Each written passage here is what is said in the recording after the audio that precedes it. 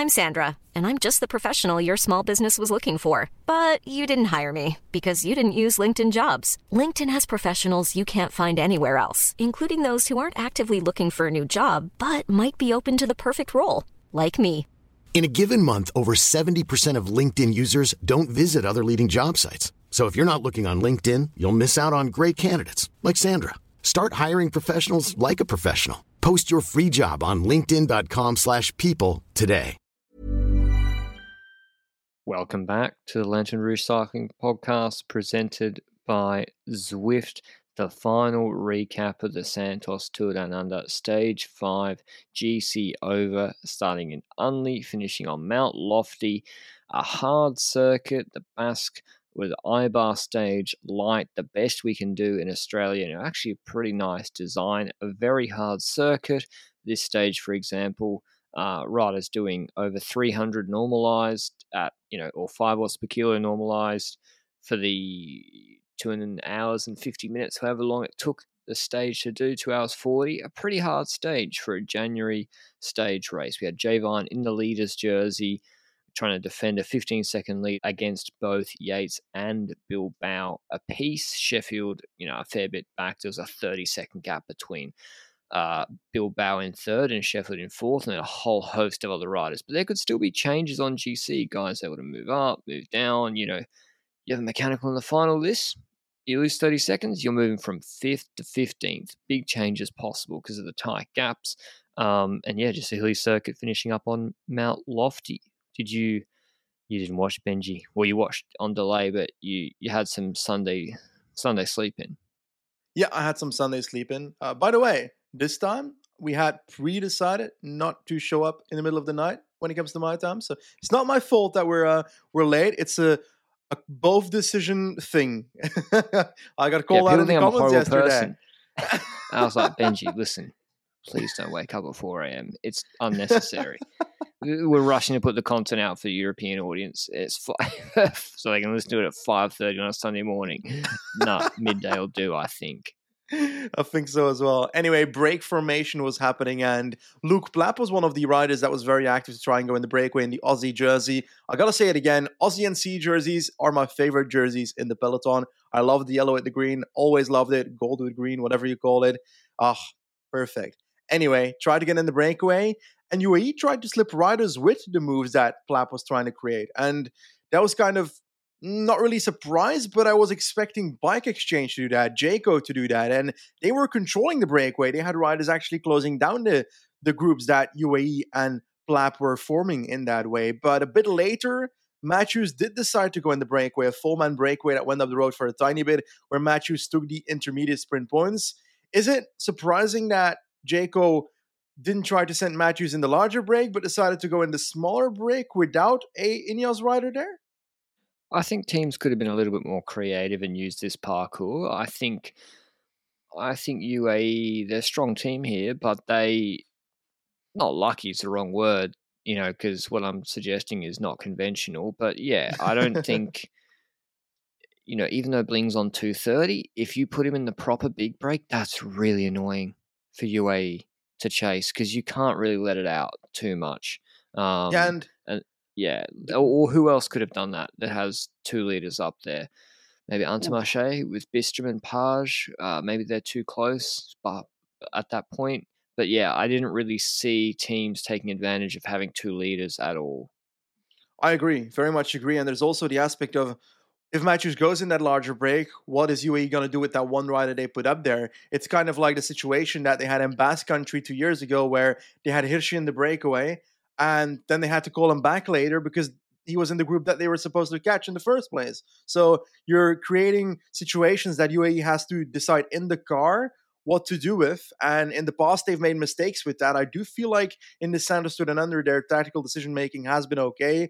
So maybe they would have responded okay on this one. But anyway, that group was caught very soon after, to be honest. So Matthews had taken 3 seconds, 3 points as well. The seconds not being that relevant. The points basically already securing his points jersey at this point in the race. But once again, a group up the road.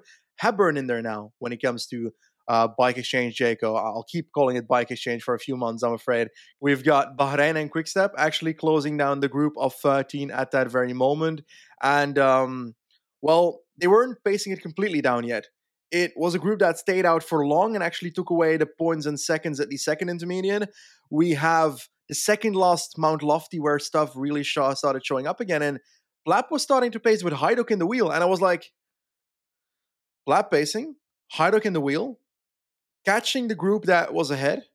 What is their plan here? Is it their plan to like set up Hater here, or is it the plan to like launch Hajduk? Like, because I didn't see Hater, but then again, Hater's positioning is always at the back of the group. So I don't know what they were trying there. Any clue? Nope. I don't really know. That was for KOM, right? As well. Well, Blap was pacing half the climb, so it was kind of surprising that he would do that if it was only KOM. Yeah. To launch Hajduk, I don't really know. I can't figure it out, to be honest. Oh, okay. It's been now. Well, like Plap, I think, was statistically eliminated from KOM, and then Hajduk ended up leapfrogging him in KOM, but they were both like fourth and fifth. I couldn't really figure it out. Maybe they're just trying to make something happen. But yeah, I don't really understand. Maybe Sheffield wasn't feeling too good after his crash, but Yeah, the Ineos week has been a bit confusing to me all round. Yeah, for me as well, to be honest. But Dinham was the weirdest one on the climb because Dinham had been in that earlier breakaway of 13 riders. He gets caught by the group with Platt pacing at the front.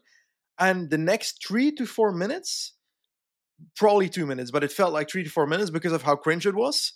He was riding next to Plapp while Plapp was pacing, half-wheeling him while Plapp was trying to pace the group. And I don't know if it was some kind of like pissing competition of who could stay at the front of the group the longest, but Plapp was clearly getting frustrated to the point where he went to the side and Hajduk started pacing instead. And then Plapp moved back to the front when Dinham was gone. So yeah, it was super weird situation. I don't know what Dinham was trying there. He was caught, then he tries half-wheeling Plapp. I don't know what he got out of the stage as a consequence, but not the craziest stuff. But to be honest, second last Mount Lofty, still no moves by Jayco. So they were betting everything on the final climb when it comes to Yates. Do you think the reason for that is that Hepburn got called early, Matthews got called early? If they had a satellite rider up the road, do you think Yates would have gone earlier? Nah, because it's really not that hard, this profile still. I know I said it's Basque Country light, but we're talking 1.5K, 6.5%. Yes, there's some other climbing, and yes, they're racing it hard, but there's no 2 kilometer, 10% launching pad. They had, I think another thing I'd like to note is UAE. I was quite surprised. Maybe Catania was a bit closer, but for the most part, they had the best break ever because it was on 5 minutes. The closest guy was on 5 minutes, I think Lefay. And I was like, how the fuck did Lefay lose 5 minutes in this race? It must have been in the crosswinds the day before. But yeah, that usually in a stage race like this, you'll have someone on a really annoying gap of 90 seconds who'll sneak in there because you can't control everything when it's splitting up. So that was good for them, and he effort controlled. So the UAE were coming and looking really strong in this finish. I was thinking Hirshikovi might get it done because they've had a lot of other teams do the work because of the way the race had played out, and they kept their cool. I remember seeing through the finish line a quick-step rider trying to bridge across, and Vine say to teammates, just let it go. Like, we don't need to overchase solo riders who aren't a threat on GC trying to bridge across the break, sitting in no man's land. So they were doing everything right. But yeah, the question was, as Benny said, Bling had sort of burnt one match and then would burn another one later. It was clear that Jayco were going all in for Yates GC and maybe the stage if he could get it. I think the right thing to do, actually, to give him the chance to go for GC, the guy sitting in second. Bling had plenty, he had the chance yesterday in Wollonga. But I will mention before we get to that final, before I throw to Benji, I've had a great week at the TDU, just over a week actually, and it's all been thanks to Zwift sending me out here, getting the flavour of the race, presenting the Young Riders jersey, the Zwift Young Riders jersey, the Magnus Sheffield yesterday was very, very cool. No, despite the memes on Twitter, I didn't say you're going to win the 2025 Tour de France, even though he is, going to. But I thought it'd be a bit weird to just here you go. By the way, my Jean in 18 months. No, again, I got the maths wrong. Again, 2.5 years. But it's been a great week. Got to see the race on top of Lofty today. That's why I'm extra sunburnt. I'd like to thank Wes Salzberger. I think Benji's PCM nemesis. Is that right, from back in the day? Oh, I don't want to talk about it. Like, every single time a career mode starts on Pro Cycling Manager, the first races are the Australian Championships and the Santos Down Under. And every single time, this dude, Wes Sulzberger, went in the bloody breakaway and won from the breakaway. And I was riding with one rider, so I couldn't control the breakaway. So, devastating. And every time I tried to get in the breakaway, the peloton was yeah, okay, I'm getting salty here. We should continue onwards, I'm afraid. Anyway, Wes is actually also a real person, and he's been great this week, making it a fun week. So thanks to them. Thanks also, to Tim at Spesh for sorting me a bike out for the week, which helped out Ooh la la. as well. I know, for a very, very slow freeway old tall climb, but yeah, it's fun nonetheless. Go back to the old routes. But yeah, had a great week. Thanks to Zwift as always. If you want to hop on Zwift yourself, go to the link down below. Zwift.com. But yeah, the final, Benji, all in for Yates. What could Bike Exchange or Jayco Alula summon up? Also, O'Connor was sort of lingering about for AG2R. This is what I want to ask here. Bilbao, right? Bilbao wins that sprint, gets over Corkscrew, and he seems to have all the characteristics of a puncher. And yet he's not competitive for this stage. And he doesn't really win Grand Tour stages either. He wins like a Tour of the Alps stage. He's not competitive at Liège or Flèche. He won that one stage, though. Was it at the end of the Giro in 1918 where Carapaz won the Giro? I think he won stage 20 after Nibali attacked and was about to win the Giro. But because he was with Roglic on that stupid stage for way too long, he lost the Giro. That's one I remember. But anyway, I get your point, and I agree with your point. Is it a fatigue thing? Is it because today was raced really hard the whole race? I actually don't know. I feel like harder stages often suit Bilbao when it comes to the way they're ridden. So it's kind of odd that today it didn't work out. And if we look at the races throughout the season, we know that he's consistent throughout the season, but maybe he's just not consistent throughout the race because the victories that he gets are also usually doesn't make sense because he's done decent GCs in the past. So I think it's just early season. Maybe there's still a few things to tweak. I wouldn't look after it and say, oh, he's got a horrible problem for the rest of his life. I think, my theory is he doesn't perform as well, can't do his peak or close to his peak 1 and 5 minute after a lot of kilojoules in the last couple of hours before. That's my working theory. And that if there's an easy-ish stage and then a 6-minute watt per kilo test and then a sprint from a small group afterwards, like Corkscrew, he's better. Possible, but I swear a few years ago, he won stages that were a lot harder than this one. Yeah, I don't know. 2 stages, including ahead of Lando in that stage 20 you mentioned. But one team that was not present in the group was Ineos because Hayter had actually had a puncture or a crash. I don't know what it was, but Plapp was waiting with about 14K to go. So you're right. He was not there. And we were focusing on what can Jayco do in this final. And we saw Matthews, like you said, giving his second pull of the day, second effort of the day. Then Derbish took over after that, all for Yates. And then it was weird because then Dennis went to the front. I think that's for Milan Vader. And Intermarché started pacing. I think that was Bistrom for Page, which is a bit, I don't know, I guess that was Bistrom for Page. The thing is, Bistrom has been really close in this race as well. 5th on Corkscrew, could have a good result here as well. Page is just a better finisher on paper, but then again, Bistrom has been winning the second group sprints or getting close on the second group sprint. So is it Dion Smith?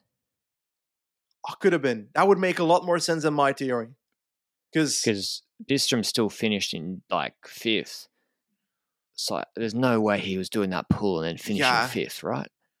That it would make a lot more sense if it was Dion Smith. So let's go with that working theory for now. We're not used to the new riders and new kit. It's not like it takes us a full month. That's why TDU is so good. to get used to it. By the way, before I forget, I forgot yesterday, I saw an Ineos rider or a Trek rider. I think an Ineos rider miss a bit on because they couldn't find their soigneur because too many soigneurs were in red.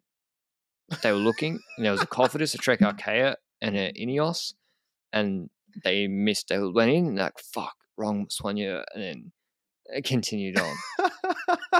That's actually funny. It's bad for the riders, but it's him. the team's fault.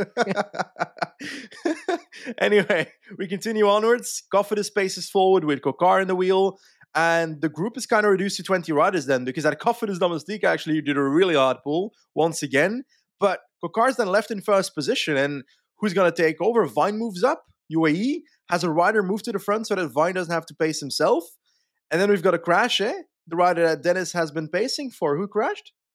Vada. I think there's Milan Vada, Mayhofer as well, the DSM guy, who's actually looking quite good this year.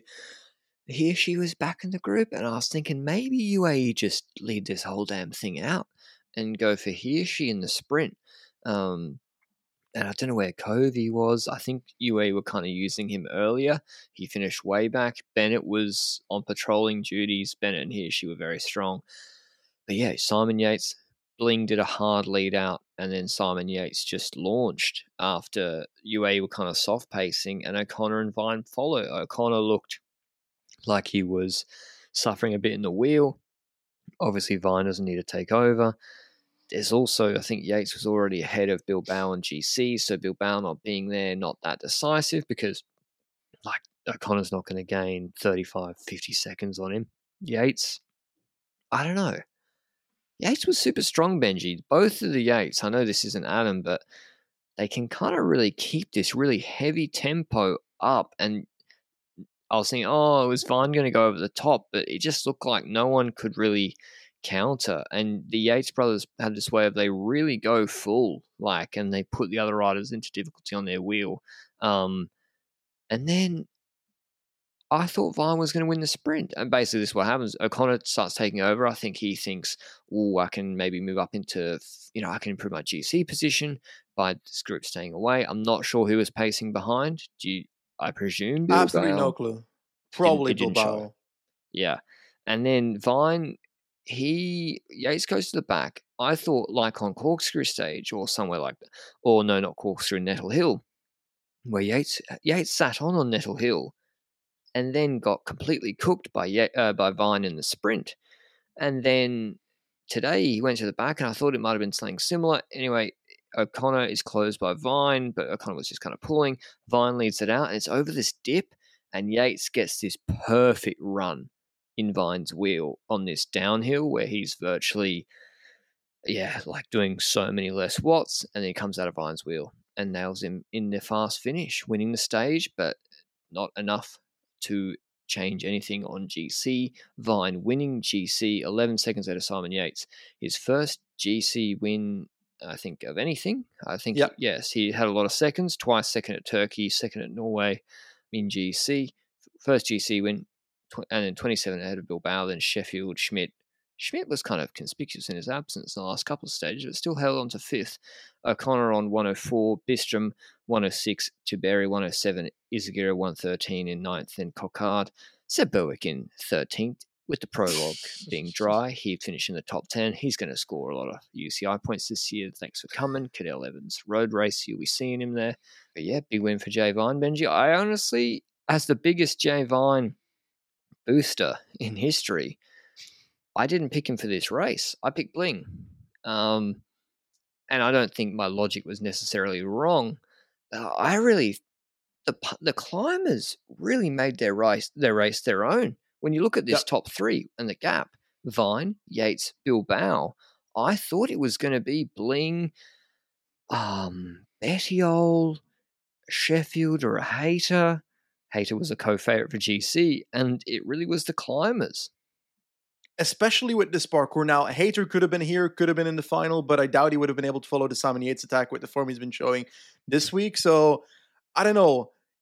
The parkour, when you see it the first time around, when we saw it going into the Santos Down Under, didn't look like the most heavy parkour. No Willunga Hill, no real finishing climb as well, because Mount Lofty is not really the the biggest climb in history. Let's be honest about it. The last 400 meters are a bit steep, but the rest is kind of like 3-4%.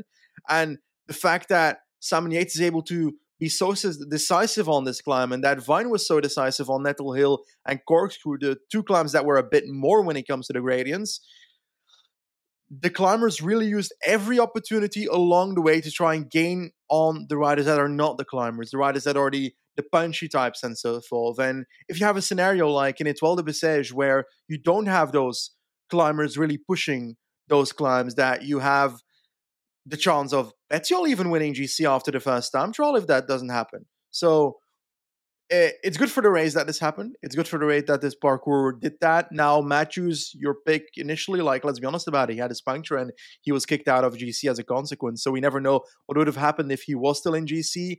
I will say, however, Jay Vine has had a wonderful glow up throughout the last 3 years. Like 3 years ago to 2021, we were talking about him podiuming that Vuelta stage after getting hit by the car of Alpecin. He would have won that stage without the car hit. I'm keeping up that statement for the rest of my life because the comeback he made afterwards was insane. And then the year afterwards, 2 Vuelta stages, great stage in the Arctic Race of Norway together with your boy Remco and Plappy Boy. And then we see him this year starting off with, first of all, confirming that he has a decent time trial. Not a godlike time trial yet, a decent time trial. We'll see what that will grow into once he gets into wind tunnel and so forth at UAE. So that can still evolve, that can still become better. And especially because that time trial was also on a road bike. So what will he do on a time trial bike? I want to see that dynamic. Well, actually, the Australian champs was on a time trial bike. This was on a road bike in the Santos Down Under. But he's had his like steps forward every single time. And I wonder what his next step is going to be, because Santos Down Under GC is great. Winning it is great, but it's not winning Tirreno. So we need to level up a tiny bit for a World Tour level race with like the big boy competition. And then we can look at co-leadership at the Giro, which he already has in hand, I would say. So great move forward, I think, when it comes to Vine, right? Yeah, I think so. Just dealing with, it's just more experience. Like defending the jersey's tough. There's stress with it. There's people going off the front. All that experience is really useful. Useful for his teammates. Like, well, I'm not sure, has Covey been in the Pog teams for GC? I feel like it's usually Soler, Micah, McNulty. I don't know. Like, I'm sure he might have been, but maybe Covey's more used to all the guys having a free roll and he gets to go for stages. He certainly does at Andalusia and the Giro, and today and this week he sort of admirably was really good in the domestique role. I think it's really surprising to me. Like when I look at, say, Valenciana, right? Look at the profiles. Way harder than this race. And usually I'll just be like, all right, tune into that final 20Ks. Nothing's going to happen. Like they're going to race. This will be a reduced bunch sprint 100% of the time. And they were just super aggressive. And it makes me think that I feel like teams could, if they really nail down, look at the parkour, identify where their riders could try and do something and really commit to it, we could have more aggressive racing and less settling for a sprint. Because like this stage isn't that hard. Like, 2 categorized climbs, and you got Yates ruining everyone in the final except for Vine and O'Connor on his wheel, and not the hugest gaps, but a hard stage. It goes to show that I think sometimes organisers can do their best with the parkour, but there could have easily at this week been 4 Michael Matthews stages, type stages with not that much exciting racing, but the races came to play. I want to go back to what you said about Vine when it comes to pressure. We can talk about pressure when it comes to Vine every single day of the week, but let's be honest about it. There's been this Australian koala for the last 3 years shouting Jay Vine on this podcast by the name of Patrick Bro that has put pressure on the man's shoulders every single race. So I think he can handle pressure at this point. Well, yeah. He'll win the Giro, so... What noises do koalas make? It's not pressure if you already say it will happen. What noises do koalas make? I don't know. They have STDs, though. Did you know that? Let's continue with cycling. A lot of koalas in Adelaide. Jesus Christ. Yeah.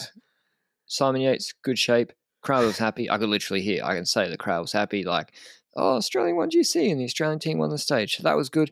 Just to round off some housekeeping. Obviously, I said Vine won GC, but points jersey went to Bling, 4 points ahead of his teammate Simon Yates. The blue jersey, KOM went to Honore won it, not Vine. Oh, didn't know that. So he wins the jersey in his new outing with EF after leaving Quickstep. Youth Swift Young Riders jersey, Sheffield wins that. 10 seconds ahead to Barry, who I don't know. I'd like to see. This is the year with Tiberi. Not really. I can't be like 21 years old with 2 years left in his deal. This is the year, buddy. But third GC Tour de Hungary in 2021, and what did he come last year in Hungary? Did it again. Oh, second? He just won a stage. He's really not shown much in the big stage races or any stage races he's done since then. This is his best result, I think, in a World Tour GC. So I'd like to see the Italian TT sort of climbing guy kick on. And Hugo Pache was fucking good. He's really, really good. And UAE won teams, unsurprisingly, because Bennett and Hirschi stayed way up there in GC. Paul Penway Benji. Yes. Is he good enough to win a Paris sprint or a mixed Paris stage, or is it more a Dauphiné stage with more hills you're looking at, like those Hayter Van Aert stages in the Dauphiné last year? I think we'll first see him win a Coupe de France race, a one-day race in France. I won't be seeing it because you won't be watching.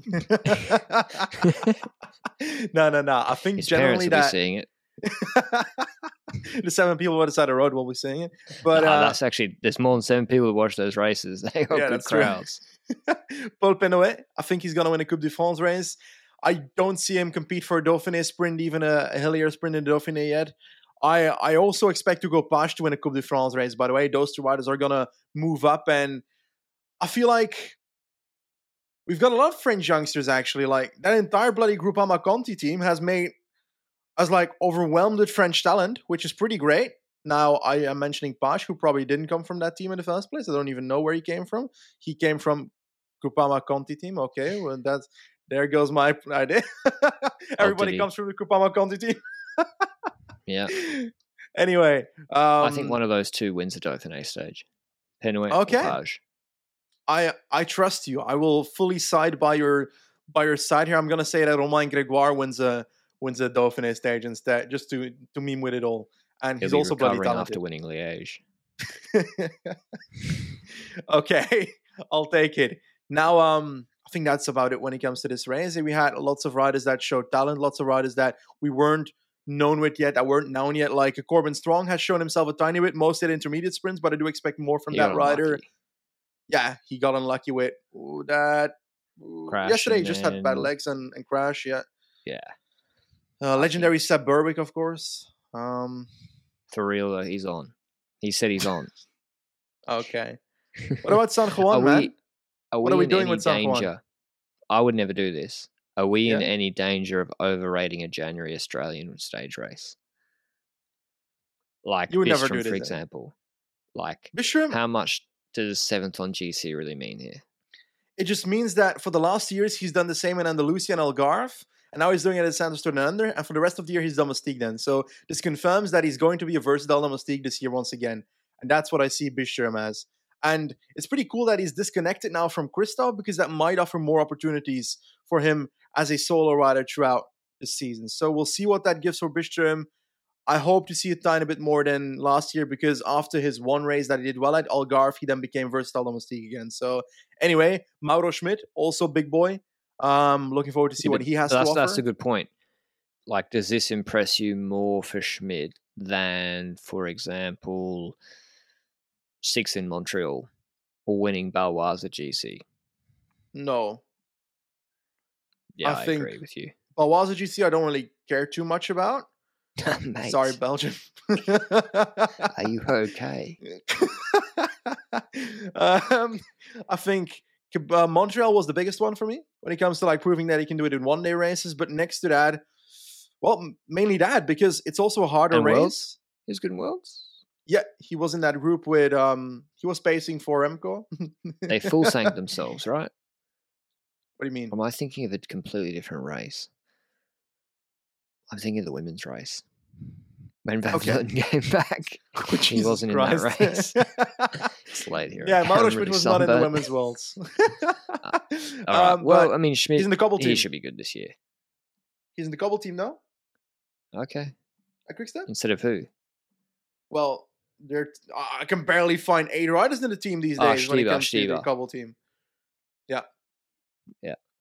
Yeah, Seneschal and Schmidt and Alaphilippe Asgreen.